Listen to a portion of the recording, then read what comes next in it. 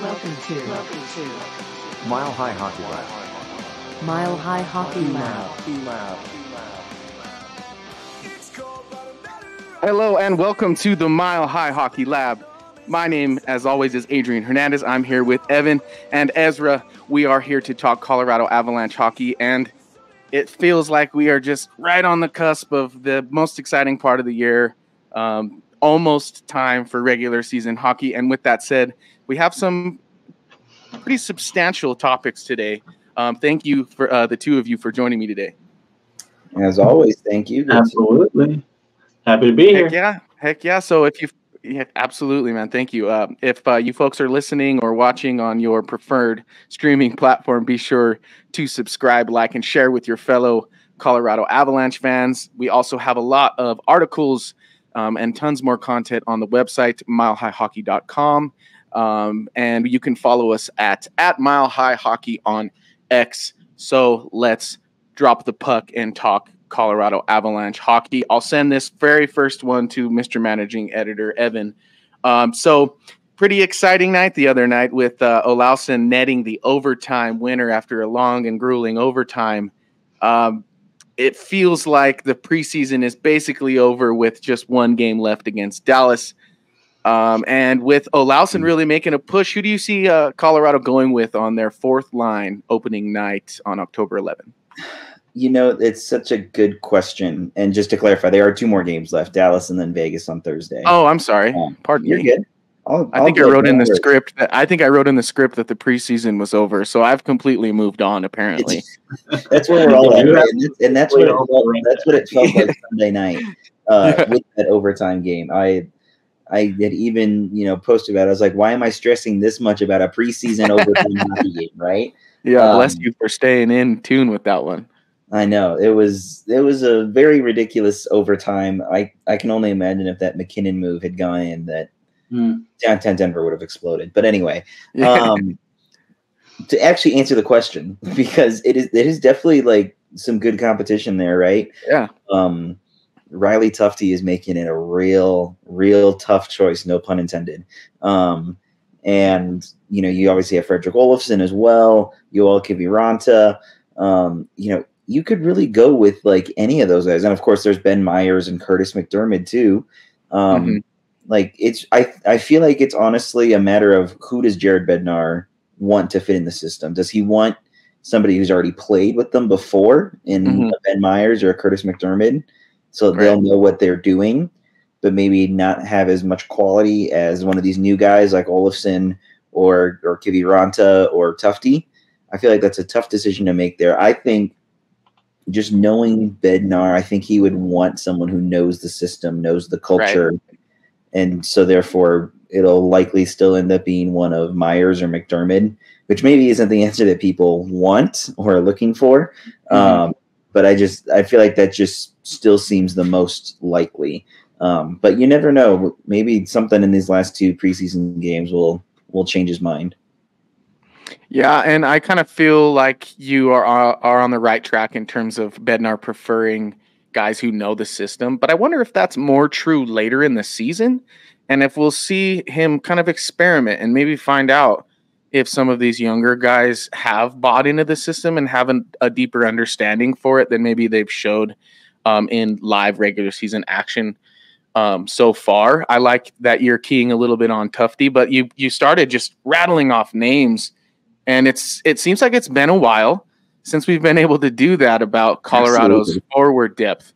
Ezra, do you feel like that's true? And like perhaps we've finally gotten enough depth in that forward group to really experiment and possibly come up with a really dangerous lineup? Yeah, I mean, I'm excited about the sheer number of options, like you're saying. We've got a real battle for these last couple of roster spots, and one of them is going to go to Curtis McDermott, who's probably not going to play very many games. Frankly, he's going to be on the roster just to be in the locker room. It sounds like, right? Which is a choice, but we don't have to get into that. But but we've got other guys who can step up and really take that ice time. We know Ben Myers.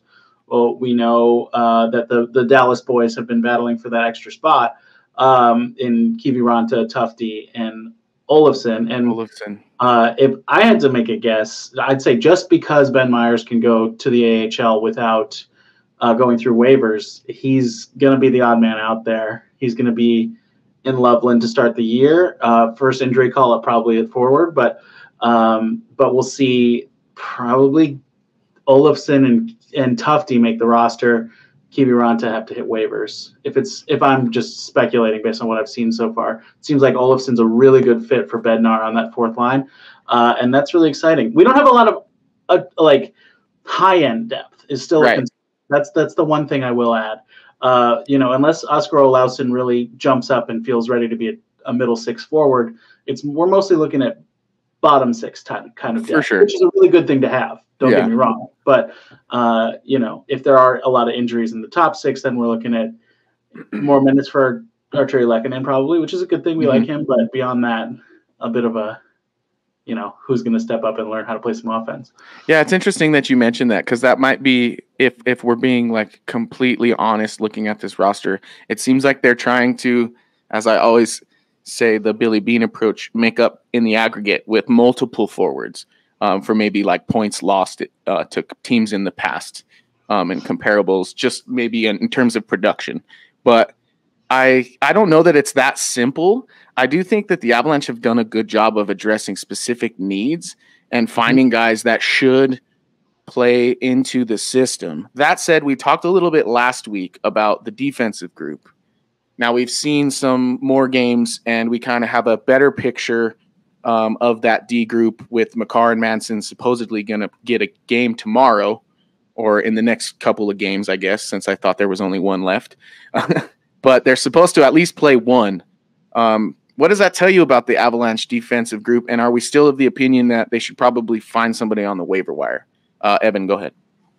Yeah, I mean, I think that's still definitely at least somewhat of a concern when it comes to this Avs defense, because I mean the top six is pretty much set, right? That is not going to change. Wyatt Amat just got sent down earlier today. He might have some opportunities to jump in there along with Sam Malinsky, who I think is probably the 7th or 8th D now, especially if they're still trying to roll with McDermott at forward. Yeah. So, I think perhaps maybe, but, I feel like it would be a little bit tougher to bring on a defender from waivers, at least, just because there are less of them, quite frankly. For sure. So we'll have to kind of see what happens. But I also do want to touch on the forward really quickly. When we talk about names that have kind of gone through the system, we kind of went through this last year when I went back and thought about it. We had Lucas Sedlak, we had Dryden Hunt, we had Dennis Malgin, but Sedlak in particular, he played 2 games and then was gone, right? Theoretically, we could lose another player on waivers early on in the season because Bednar doesn't like him in the first 2 games, right? Who knows, right? So again, it's all just a matter of wait and see kind of deal with both the forwards and defenders. And you still have to put into question too, will they get a goaltender on waivers? Of course, fan favorite Jonas Johansson will not be here for a 3rd year in a row, most likely. Since he has to cover Vasilevsky's back surgery he got. So we'll really see kind of what happens in this final preseason game. But I think Bednar also said it, I don't know if it was earlier today or after the game last night, but he pretty much said that their lineup is starting to come into form, like starting to shape up, and that at least by Thursday's game in Vegas, they'll likely play a pretty set roster lineup for what it's going to look like on opening night. Well, it's interesting that you mentioned possibly losing a player on the waiver wire, because as you mentioned, Kiviranta, you see possibly being the easier person to put on waivers with the ability to hide Ben Myers' availability in the AHL, which is kind of why I cheated a little bit on my bold prediction, because that's kind of what I was keying on, which is that they'd be safe to put him down there and bring him up later and not have him go on waivers, because I think it's just the better call, and it just makes sense for him too. I think in the projection of his career in this year so far, he'll build some confidence. We'll see about whoever takes his place on that fourth line.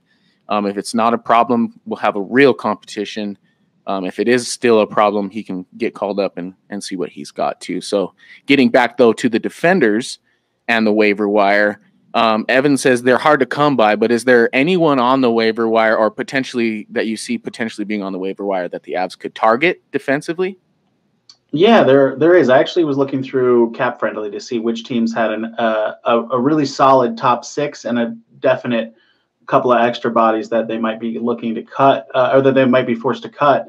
And 3 jumped out at me. The first one I'll mention is from the New Jersey Devils. Okay. Somebody that, the name alone might make you want to pick him up, and that's Cal Foote. He's looking like the odd man out on that blue line. I don't know that his play style is exactly what the Avs want. He's not really great with the puck. He's, I think of him like his dad, which isn't accurate. He's not that kind of mean player, but he's not that skilled defenseman that the Avs typically covet. So he's not really a fit, but he is only $800,000 a year on his contract. He'd be an option as an extra defenseman. The next one I'm going to mention is from Carolina, Dylan Coughlin. Similar to Cal in the way that he plays. He's kind of a bigger body, not huge by any means. Both of these guys are 6'2", but plays well in his own defensive zone, not so great in the offensive zone. And then the one I'd be most excited about if he became available is from the New York Islanders, Robin Salo. I really like this kid's game. He's a two-way defenseman by like the pure definition of two-way defenseman. He's not really good at either side, but he's really good at both, if that makes sense. And I think he'd be a fantastic fit in the Colorado system. He's a great skater, and if he became available, I think that would be something that they really, really, really should consider. If he passes through waivers completely, I'll be shocked because I think he's really got a lot of upside. But if he makes it to Colorado and the Avs don't take him, I'll be pretty disappointed. Well, it's funny. I look him up right now, 24 years old, Finnish. So we'll add another Finnish player to the roster, which would be nice. And he is, potentially a rosy-cheeked ginger as well. So another one of those cannot hurt. But yeah, that I love that. I also love his name, Salo. That would just, that one just rolls off the tongue. That would back in the day. And he wears number 2, so that's a cool number. He's so not related to Tommy Salo, so you don't have to worry about anybody scoring on it from the red line. Yeah, there you go. He's not a goalie either, but I had to make a joke. That's pretty good, though. That's reaching deep into the bag. A reference right for our older listeners. Yeah, exactly. Well, in terms of relation, you also mentioned Cal Foote, and obviously every Avalanche fan's feelers kind of start moving around when they hear Cal Foote's name. But I agree with you in terms of like his play style, maybe not fitting not only the Avalanche, but kind of like the future defender of the NHL, to be kind of, not to be too frank, but that's just like, he was a part of a really good team and a team that's known to promote and develop defenders really well in the Tampa Bay Lightning. And that may have kind of come along. We'll see if he makes the roster in New Jersey and stuff like that. But I do think his development, the name and everything, we probably expected a little bit more. And I don't know if he's kind of a fit like you mentioned. But Evan, what are your comments? He also, as we're also mentioned, Dylan Coughlin. Of the 3, who do you like the most? Oh, I think Cal Foote is the one that I like the most of it. And I'll be honest, I don't really know much of the other 2. So I think Cal Foote would be the one that would be kind of the most interesting there. And we've seen him play, against the Avs before. I don't know if the other 2 have or not, but we know Cal Foote has that family connection that would only probably make him adored even more in Colorado. And I know that when the summer started and we were looking at possible players to come in, that Cal Foote did interest at least a few of us, right? Mm-hmm. Yeah. So why not, right? If he becomes available, why not? Yes, I also, Ezra mentioned he's only $800K, so yeah. If he's only 800,000, yeah, that's nice. Yeah, so those are 3 really good options in my opinion. I think I do like Robin the best as well, just based on his two-wayness. I like how you put it. Like he's not a great defender, but he's also not a great offensive guy, but he's good enough at both, basically, is what you're saying. Yeah. So, I think that fits, except for maybe in that 6 and 7 D role, you just want that lockdown guy. The dude who just sends it down the ice, even if it's an icing, that kind of guy who just is that's what I think of when I think of Jack Johnson and Erik Johnson, how they've played recently. It's just no nonsense, get that thing out and protect the net. Totally. And all three of these guys are on the younger side. Salo's 24, Coughlin and Foote are 25. So if the team is looking at, like, who can we get to be a trusted veteran to jump in from the 7D spot, these aren't those guys. But yeah. I do think that if they're looking at somebody who can come in, have some upside, and play that 5-6 spot, I guess 6, because 5 is clearly Manson. Gerard or Manson. Yeah. But it would make sense to me to go for somebody with some upside. Yeah, that's true. And talking upside and getting back to Evan's point, say what you will, but Cal Foote's a first round 14th overall pick. So there's potentially still some upside there. 24 years old, like we said earlier. He's got a big frame, 6'5", 224. And wouldn't it be cool to see that name on a jersey again? And would his dad give him permission to wear it, or is it just not a thing? Since isn't that one in the rafters, or am I tripping? It is. It is. That's a good question. Number, that's for sure. Right? He just wears 53 because he's one better than his dad. What number does he wear now? Let's see. I don't know. I didn't think about that. That's a good point, though. I also did just remember that Brad Hunt exists. So Hunt might actually end up being the 7th D, and then probably Malinsky, unless they bring somebody in who wants to, who can play in the AHL, wants to play in the AHL, and maybe be behind a couple of guys. Was it him or who ended up the Eagles captain? It was Brad Hunt. It is. So okay, so do you think that holds any weight in terms of where he finishes in the lineup, or is it? I guess it's kind of a dumb question. Like, if he's the best, he's of the best forwards, he's going to be playing for the Avalanche. I just wonder though, like, does captaincy really matter in the AHL to you guys? I mean, not particularly. I mean, Brad Hunt played a lot of games with the Avs last year. I think he played more games with the Avs than the Eagles, if I'm not mistaken. Yeah. But that was also simply just because of the nature of injuries. Injury riddled. Yeah. So I'm not sure exactly. If it would necessarily matter or not, at least for Brad Hunt and the Eagles' sake. But, regardless, he's still with the Avs, and the Eagles started their training camp today. So I think that kind of is telling at least a little bit of something. I mean, I guess we'll get into this in my next segment, but I wonder if the Avs do nothing, are we still going to be cool with it? Like, when we get to opening night, if they do nothing and they come up with a version of the roster with who they have now, maybe give or take losing a couple of guys due to, dropping them and putting them on waivers and whatnot. Are we going to be worried, or is it just kind of like a prove it time? Ezra, what do you think?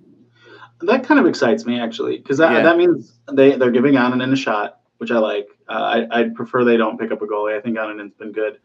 And that means that, in my mind, that means probably that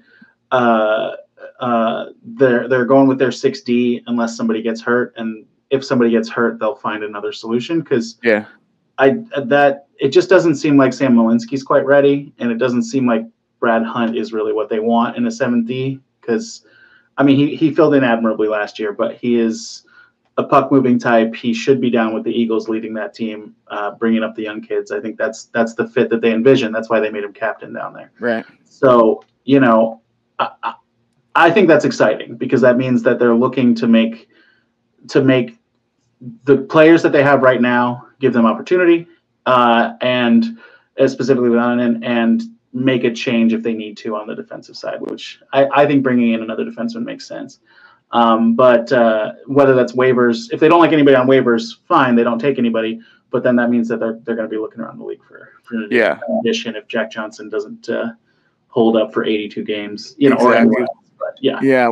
Well, and I like, you made me think of something in that comment, which is, even if they acquire somebody, it might not be specifically for the role of 6 or 7D. It might be to be an 8D because you have that 7 in your mind, and you just want a little bit more depth back there. And I agree with you. I'm excited by the prospect of the Avalanche doubling down on what they have. not only because I think they have some good players that just kind of haven't gotten the opportunity. I think that's been the case for some years. And I also feel like that's a vote of confidence from the administration of the Colorado Avalanche themselves to say, you know, we're good with what we've got. We're confident, and we think these guys have grown in a way that we can kind of just let it roll, especially in terms of Anunen. I agree with you. It would be really nice to see him actually step into the backup role for a moment in time and really get a accurate assessment of where he is in terms of his development and where he is in terms of being an NHL goaltender. With that said, we know for sure that Josh Manson and Cale Makar are NHL players. But what we don't know for sure is where they are in terms of their health. We've been told by Jared Bednar, according to a few sources, that both are slated and on track to play in at least one preseason game. We've talked about the last game possibly being the game we see most starters. Two-parter for you, Evan. Is that the game you predict that they'll both play, or do you think they'll be staggered? And then the second question is, what are you looking for from each of them in order to instill some confidence going into the season? Yeah, that's a good question. Answer your first part. I think it will only be the second game where they'll both be playing, simply just because they have not been on the ice all that much. Gotcha. I think Makar has only skated, I think maybe 3 or 4 times since he first started last week. So not very much. And then the same goes for Manson, right? Still recovering from his injury, which I saw was actually specified earlier today. I'm going to try and find it really quickly. But I mean, the expectation for them is the same, right? It is to perform at a high level. It is to perform, it is supposed to be like what Manson was paid for, right? After winning the cup. So his injury that he recovered from, he tore his QL oblique in game 2 or 3 of the playoffs, according to Ryan Boulding of NHL.com.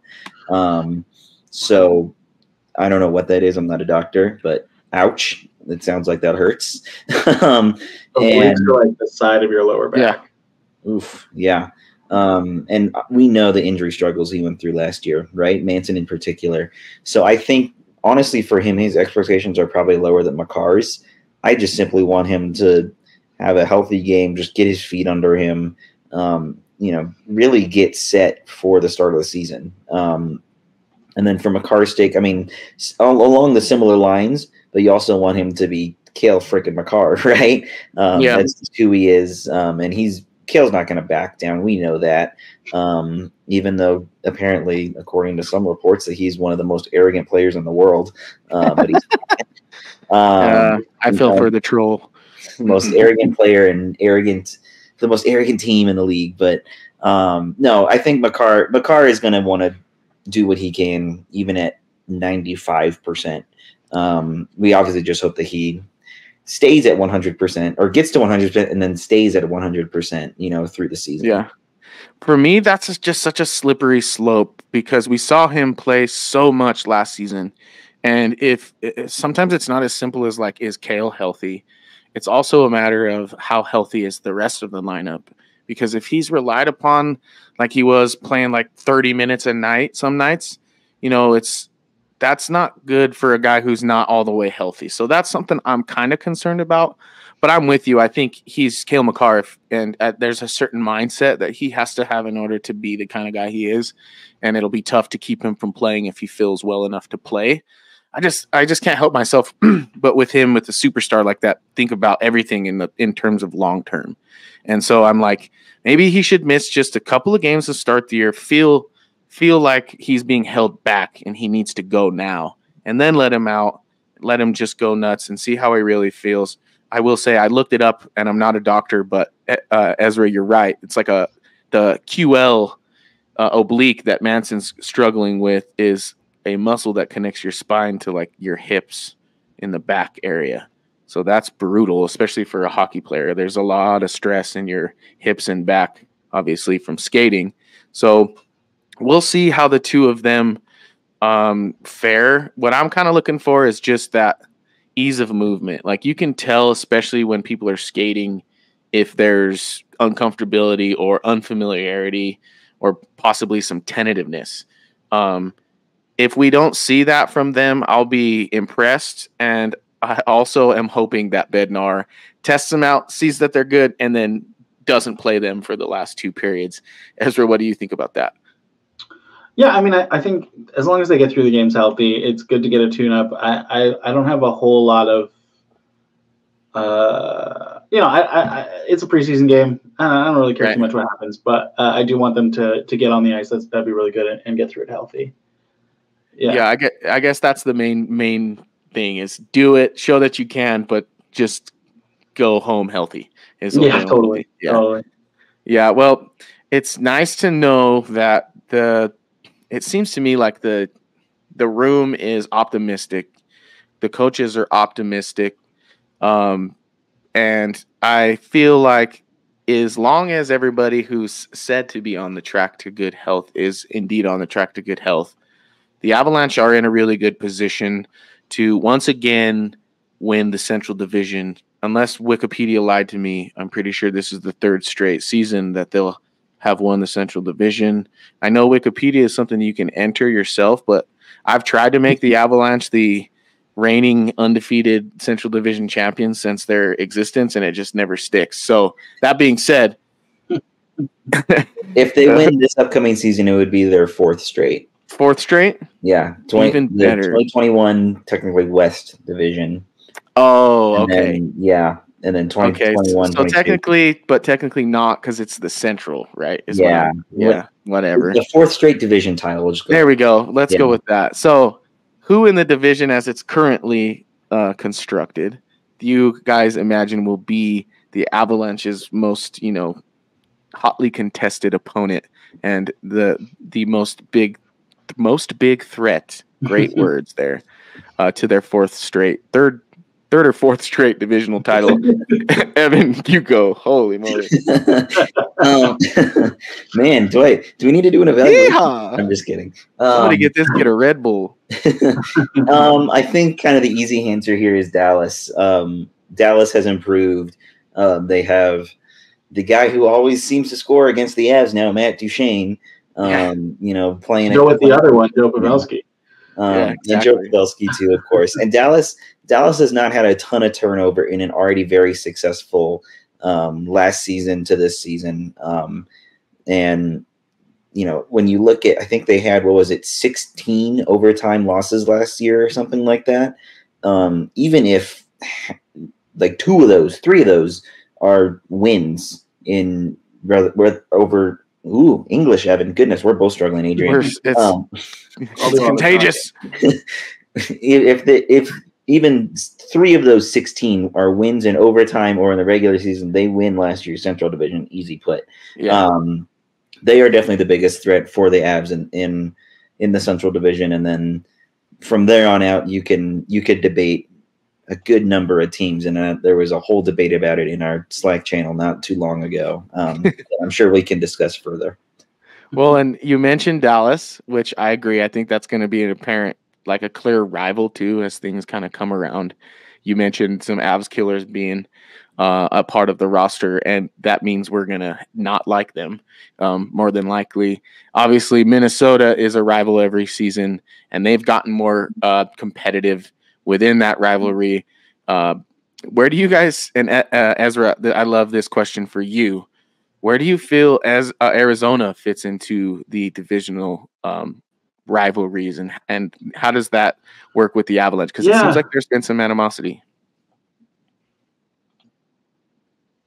I mean, there's definitely been some animosity. I think especially with, a couple years back with Connor Garland there. But he's not there anymore. So, I don't think we're going to see Nathan MacKinnon throw a helmet at anybody. But, I think ultimately with Arizona, they are a team that is likely to be on the rise. And if they manage to really push and be in the playoff mix, then that's going to heighten their heated rivalry. But I don't see it. I don't know. I think they're going to be better, but they're not good yet. They just don't have the top end for me where I'm like, oh, okay, I can really see this. Like, people got really excited about the it's not Cutter Gauthier. Who's the guy? Who's their rookie center? Oh, why can't I think of his name? Oh man, I want to call him Cutter Gauthier so bad, but that's a different guy. I just can't ever let go of that name, Cutter. It's so weird. He was just drafted, right? Or am I No, going last year, not this past draft, but Logan. Was it Logan Cooley? Logan Cooley, thank you. Logan Cooley, there it is. Logan Cooley. Logan Cooley had that awesome goal in the preseason, right? That everybody was like, "Oh my God, Arizona's finally got their center," but it's also the only goal he scored in preseason. He's not really there yet. He's exciting, but he's not there yet. And I just don't know what to really make of that roster as like an actual contender. So for me, they're not fully rivals yet, just because they're not good enough yet. The defense looks shaky. The goaltending is better than it looks on paper, I think. I think both those guys have middling reputations, Vejmelka and Ingram, but are actually pretty good. So they can steal games, and they stole a lot of games at home last year. That's very true. Whatever reason, the curse of Mullet Arena, I think it's just like teams going in and being like, "Are we seriously playing?" Yes, the other team going, "What the hell is this?" And so they get shaken a little bit. But that was last year's for the first time. This year, they know what to expect, and I really don't think that Arizona can repeat that home success. Yeah, and I don't think that they can have much away success. So for me, they're just not quite there. Well, it's funny that you mentioned that, because I feel, and maybe this is not the case for this team, but it probably could be argued. Chicago, obviously, Connor Bedard is there now. Are they going to be similar, where they're better but not quite good yet? Now, Evan, take into consideration that they've also brought in guys like Taylor Hall, Nick Foligno, Corey Perry. So it feels a little bit like they're trying to kind of, at the very least, surround Bedard with a certain level of talent and acumen in order to kind of bring the best out of him. Where do you see the Blackhawks fitting into the division this season? Sure. I mean, you mentioned those names, right? And they are big caliber names, as you mentioned before. But name any other Chicago Blackhawks player besides those ones. Right? Okay, I got one, Seth Jones, but you're right. After that, I got nothing. I can name Seth Jones and Athanasiou, and that is it.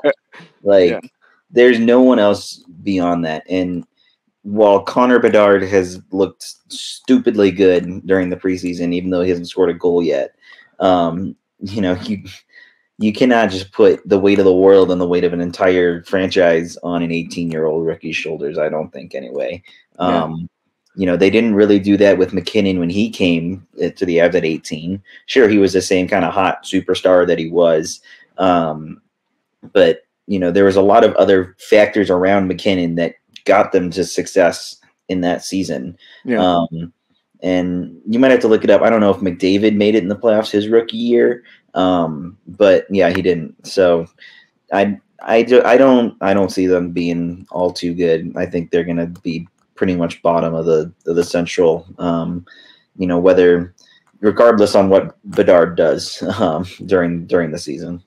And they should want that. Like that's ideal for them, because they need more people to come support that the core of Bedard and right. So they really need to tank, even though they already tanked for Bedard. They need to keep it going. They need to continue the tank, baby. Well, we've talked about. Go ahead, Evan. I was just gonna say, I feel like the real battle is gonna be like Minnesota Dallas and the Avs, up top. It'll be Minnesota probably a little bit behind, and then towards the bottom it'll be like Chicago. The real interesting battle is going to be right in the middle. Yeah. Who gets that 4 through, what is that, 7? Or even 3 through 7 technically. Reds, Blues, and Jets that we haven't touched on either. So that's Blues, who knows? They feel like they're going down, but do you guys feel like the Blues have made any offseason acquisitions or moves that kind of move the needle in their direction a little more, or are we kind of still feeling like the Avs broke them? Not at all. I think they're broken. I think if Robert Thomas and Jordan Kyrou really step up and figure out how to lead a team as the top offensive weapons, they have a chance at competing for the playoffs. But if they don't, them and the Predators are on their way out, I think, for sure. Yeah, that's kind of how I feel. It feels like the Predators are kind of trying to reassess things. The Blues, other than Binnington, feel the same way. What about the Jets? The Jets are kind of like like Canada's least talked about team, but they might, in my opinion, be one of the better Canadian teams in the league. What are your thoughts on the Winnipeg Jets? Either one of you. I mean, here's the thing about the Jets is that they started off, white hot, as we'll say, since it works out well for them. They started off really, really well last year, and I think it kind of took people by surprise, right? But you have to remember too, they faltered big time in the spring before the playoffs started. They just squeaked into the playoffs by 2 points over Calgary and Nashville.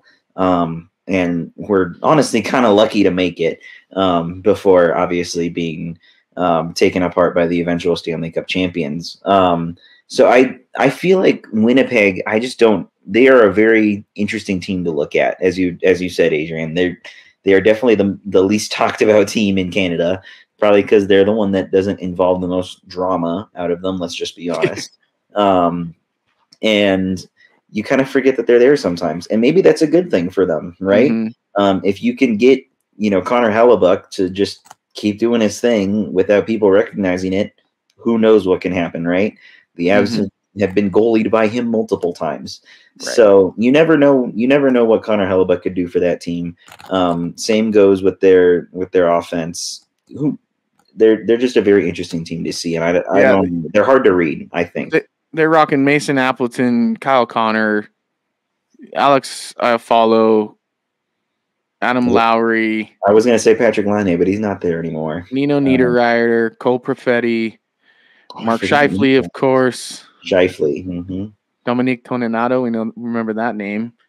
Velarde. So, I mean, I guess where they seem potentially thin, I don't know. Are they thin on the back end to you guys? Nate Schmidt, decent, coming back from a weird season. Pionk, love that name. Hate him. Just kidding. He seems to be one of those guys who scores weird goals against the Avs too. But who's the Ekholm? Isn't Ekholm there too? Matthias Ekholm, or did he go the other way? I don't remember. I don't think so. I'm looking at their roster. I don't see. He's in Edmonton. Yeah, Edmonton. Yeah. Exactly. Oh, he's in Edmonton. So Ezra, what do you think of the Jets? Like, where do they land? Because we were kind of starting to talk about how the division will sort out at the end of the day. Where does that figure for you in the Winnipeg Jets? Yeah, I think that they were in a position where leaning into a rebuild made a lot of sense, and they did not do it. So they're now stuck in kind of a limbo, which a lot of teams find themselves in. They're in that, like, what used to be called like the Canucks zone, or I don't know. They're like, people in sports media had names for it, but they really do remind me of Canucks team or a Flames team that is just like not going to miss the playoffs. They refuse, but they're not going to be good enough to really do anything with it. And obviously the Canucks have missed the playoffs, so you see where that gets you sometimes. Exactly. Yeah. But that's like the attitude, not the reality. You know what I mean? So I don't know. They have Connor Hellebuck, which that's a huge deal. He's a great player. And they have a decent defense core. I like Morrissey a lot. I like Pionk a lot. Dylan DeMello and Nate Schmidt are serviceable, but the rest of the guys, Brendan Dillon people like, but I don't really. And then on offense, they have some young, interesting pieces, but mostly it's guys who we know who they are, and who they are isn't the high end of their position on the roster. Like Mark Scheifele is not a high end number one. He's a number one center, but he's not a high end number one center. Adam Lowry's a number three center, but he's not a high end number three center. So it's just a roster that's not quite good enough to scare me, but not bad enough where I'm like, oh, they're done. But they should have rebuilt completely and tanked. That's what they should have done. But that's okay. Hey, it's I can never do that when I'm playing NHL. I just try and go to the free agent market and sign as many guys and trade as many people as I can. So I can't really hate on him. I do want to add, though, I really liked the Pierre-Luc Dubois trade. I think they got a ton of good pieces back. And if like Velarde and Kupari end up being second line players, not third line players, then they have some really solid depth, and they could maybe be like a a Seattle Kraken where they kind of do it by committee. And that trade looks real good too if that happens. So you're Oh, right yeah. about that. Yeah. So totally. So based on that, I feel like we've kind of settled in on the fact that it's going to be Avs, Stars, and Wild, kind of duking it out, seeing who lands where. And honestly, we talked about this a lot going into the playoffs last season. But how important is it to secure home ice? Are you cool with one or two, or is it just one or nothing for you guys? Evan, you go first. I mean, I feel like at this point we've gotten used to winning divisions, right, and getting that home ice advantage. Unfortunately, we did see how that can be an issue, or how you can't take advantage of it in the playoffs like last season, right? Mm-hmm. So I do think though you should get first in the division. That should be the goal, right? You shouldn't want to come in second or third. So for me, it's one or bust. Honestly, 2 wouldn't be the end of the world. 3 would be then where we maybe have some problems. Well, man, now that you mention it, I'm like, do you even want home ice advantage?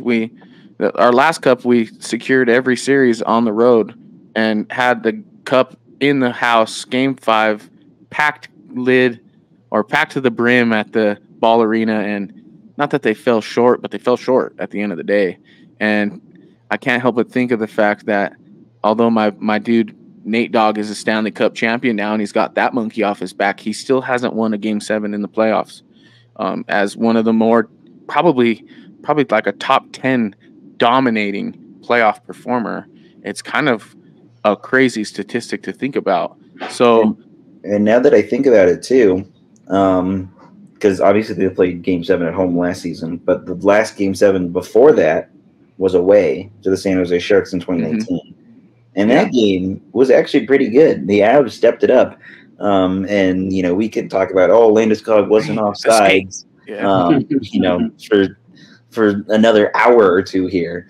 But you make a good point. Like, could they go and upset a Vegas in Game 7 in T-Mobile Arena in Vegas? Like, who knows, right? So I don't know. I just think it would be better to have that support in front of your fans. But then again, who knows really how much difference that makes.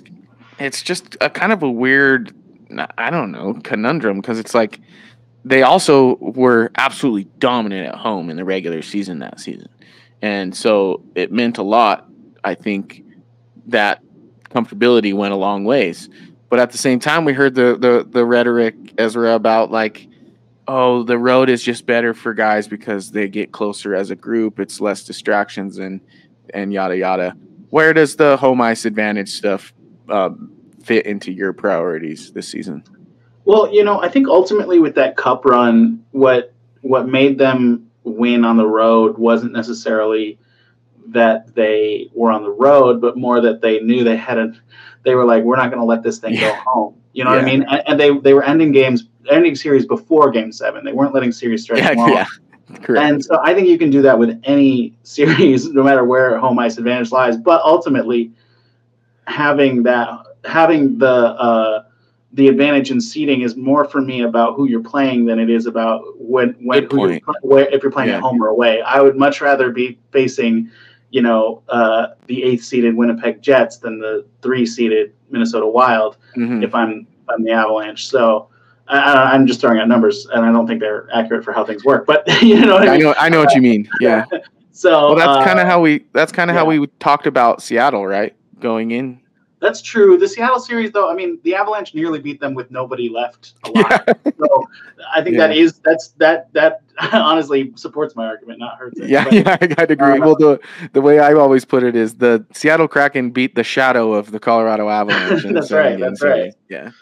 So, for me, I mean, I think winning the division is huge, and it also gives the guys a sense of accomplishment that, or like a sense of confidence in themselves that, like, obviously we're the best team here, which I think they already think they're the most arrogant team in the league. But it's important. But I do think it's important to have that at your back when you're going for a cup. Yeah, well, and it's funny because everyone's like, oh, well, the rest of that quote from Kane was that they won, so they deserve to be arrogant. And it's like, yeah, well, the rest of that quote is him qualifying his jab. So don't act like he's sitting there giving praise. What he's saying is, yeah, they won last time, but they still think and act like they're the Stanley Cup champions, which they aren't anymore. Now that is the Vegas Golden Knights. But we learned how hard it is to repeat in the NHL on a health basis, mostly for the Colorado Avalanche last season. So we'll see how the Vegas Golden Knights do in their attempt to repeat. I honestly keep saying, for me to really, I don't know, the fairy tale ending to a season would be for McKinnon to beat the Vegas Golden Knights in a Game 7 with an overtime winner, get that monkey off his back, head back to the Cup, get your second in 3 years, maybe get McKinnon his Conn Smythe this time, maybe get McKinnon his Hart this year, and that's kind of Ado going off to dreamland. So the crazy thing is, all of that is possible. And I was about to say, you have very realistic dreams. Yeah, exactly. So, well, that leaves us with one last segment, and it's the segment where we either are really cool and look like Nostradamus and predict the future, or we put our foot in our mouth. So, it's a bold strategy, Cotton. Let's see if it pays off for him. Let's get right into the bold predictions. Let's first check on last week's bold predictions, and I think most of us are potentially good. Let me see here. I have to be sure, because I have a tendency to talk out the side of my what, and typically my bold predictions not are as bad as the week before, for me at least. Oh, I'm looking in the wrong place. That's why I'm like, where did they go? Okay. So here we go. We got, my bold prediction is that Ben Myers will be sent down to the AHL sooner than we think.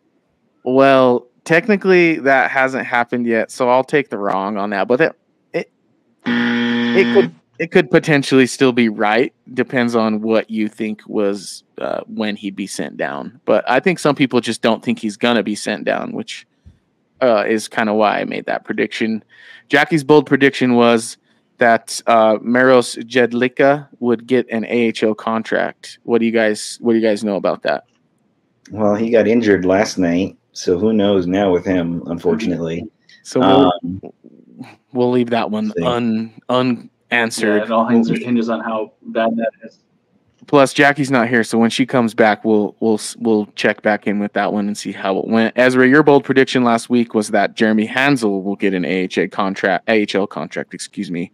Where are we at on that? We still don't know. Well, he got sent back to Seattle. So I don't know if that would necessarily. He got sent back to Seattle. Yeah. Oh, I missed that. Well, then I guess that means I think that's pretty much a sign that he's probably not going to. I mean, well, I guess he could elsewhere, but I mean, probably not likely.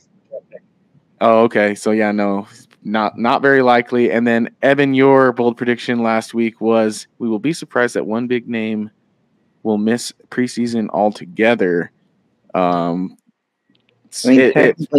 Technically, Manson and Makar could, but if they're likely to play, and we've already seen McKinnon ran in, then we need one of those. We need a new sound effect that's like, we don't know, not quite, or something like that. Because some of our bold predictions just do not resolve. It's usually because when the season comes around, we get to do it based on the games. So that's true. These aren't quite fitting into the time window. But that said, we'll make these ones game predictions. Let's get these ones within the week so we can have a resolution next week. Ezra, you go first. What's your bold prediction today? I'm gonna go with the Avalanche. The Avalanche claim a defenseman. I like it. Yeah, the Avalanche claim a defenseman on waivers, who we didn't say, but we're excited about. I like it. That sounded was like the international sound of preparation right there. that should be the new sound for that. Like, we don't know. Yeah, there you go. You're right. I want to flip that sound. That sounds getting flipped for sure. Oh, that's so good. All right, Evan, your turn. What is your bold prediction? All right. So we have 2 games left in this preseason. We have one in Dallas Tuesday night, and then in Vegas Thursday night on national TV with TNT. So they're getting their coverage started, and I think the Avs are going to put on a show for both of those games and win out the preseason. They're going to take the momentum they took from Sunday night's wild overtime win, and they'll finish out the preseason with a 4-0 run, which would then make them, 5-1 in the preseason? Yeah. I love it. I hope that that's the case, because just winning is fun. And you want these young guys to get a taste of that, winning in the bigs, and bring some confidence back to the AHL. And then also if the results find them on the big squad, that should mean they're coming in with some confidence. So I'm here for that. Definitely. So it would be 4-2 now that I think of it. Okay. It would be 4-2. And they would My win bold 3, which is still good. Yeah, I agree. My bold prediction is that in the remaining preseason games, we will see a hat trick from one of the Colorado Avalanche players. I think probably on the last night, when we might see really good NHL players against not so good, not NHL goalies. So we'll see how that sorts out. That kind of leaves us with nothing else to talk about, unless you guys have something possibly you want to touch on that I did not. I don't think there is. I think there's not really much otherwise to it. I think we could go over more of the cuts, but I think there's been too many to keep track of as of late. Yeah. So who knows? This one. Is there anyone on the cut list that you didn't expect? We'll just leave it at that. I'm surprised Amat didn't get another game, I guess, since he was just put on waivers today. I'm a little surprised he didn't at least get the Dallas game. Okay. I would get why he maybe wouldn't get the Vegas game on Thursday, but he didn't even get Dallas's tomorrow, and I thought he had done well in his last 2 appearances, that he at least earned a third, but I guess not. Yeah, I felt the same way. I think that he was one of the better performers of the young guys. At least, I hate saying this, but at least in terms of like the eye test. It felt like he was kind of popping off the screen whenever he had the puck. He was putting it on net. Ezra, are you surprised that Amat didn't get more time? Not really. I didn't think he was a realistic shot for the roster, and I just he got his chances and he did a lot, which is great. I'm happy for him. I think his future is brighter than I initially thought it would be. But no, it's time to trim that roster. He had to go. Yeah. Well, it'll be. Go ahead, Evan. I just thought of a new topic because we're scrolling through X right now and forgot that this was said earlier today. So it is Denver Nuggets Media Day. I know we don't cover the Nuggets here. But with the Larry O'Brien Trophy in the building and Stan and Josh Kroenke both there talking to the media, they both mentioned a new practice facility for the Avs and Nuggets. That's a great topic. Yeah, that would be coming up, and that would be part of their first phase of redevelopment for that land, kind of all around Ball Arena, taking over Elitch Gardens and the parking lots all there, which would be interesting for sure to see how that plays out. It would make the Avs at least a little more centralized, kind of all there around Ball Arena versus having their practice facility, 30 minutes south down in Centennial. Yeah. But I don't know. What do we think about that? I'll say this, and I don't want to sound reductive, because I think everybody involved with the Avalanche's current system and placement in terms of their practices and stuff, they do a great job of making the team comfortable. I will say though, the facility itself is pretty outdated and pretty small in comparison to kind of what business is being handled by the Avalanche. So I do think that a more focused practice facility will go a long way toward helping management even acquire some guys, because it's not that the current rink is like that big of Family Medicine's, or I think it's Family Sports Arena or something like that, right? Family Sports. It's not that it's a terrible rink or anything by that, but it's an opportunity. Like we see franchises like the Dallas Cowboys. If you've seen their practice facilities, it's not about just giving the players a place to practice. It's about giving players a premier place to excel at what they do and a place that's aesthetically pleasing and that can kind of reel people in and be a part of the package that is playing for the Colorado Avalanche. So my opinion is this is a really, really good thing for both the Denver Nuggets and the Colorado Avalanche. Specifically, I think it shows up on the ice in terms of free agent acquisitions and trades, stuff like that. Ezra, what do you think? It's an interesting topic. Thanks for bringing it up, Evan. Mm-hmm. Yeah, I don't know too much about the facilities, to be honest. I've never seen them or anything, but it does seem like in general, the concept of having a more dedicated space that can be easier for all the players to access and get together at is a good thing. Yeah. But yeah, I just don't really know enough to really comment. Evan, you spent a lot of time over there this preseason. Tell me, what's your take on the matter? Yeah, I mean, the facility itself, I kind of agree with you. It is a little bit outdated, but especially in terms of the fandom side of it, for sure. Exactly. There were a ton of people at training camp, and there, to be honest, the stands aren't super big for their practice rink.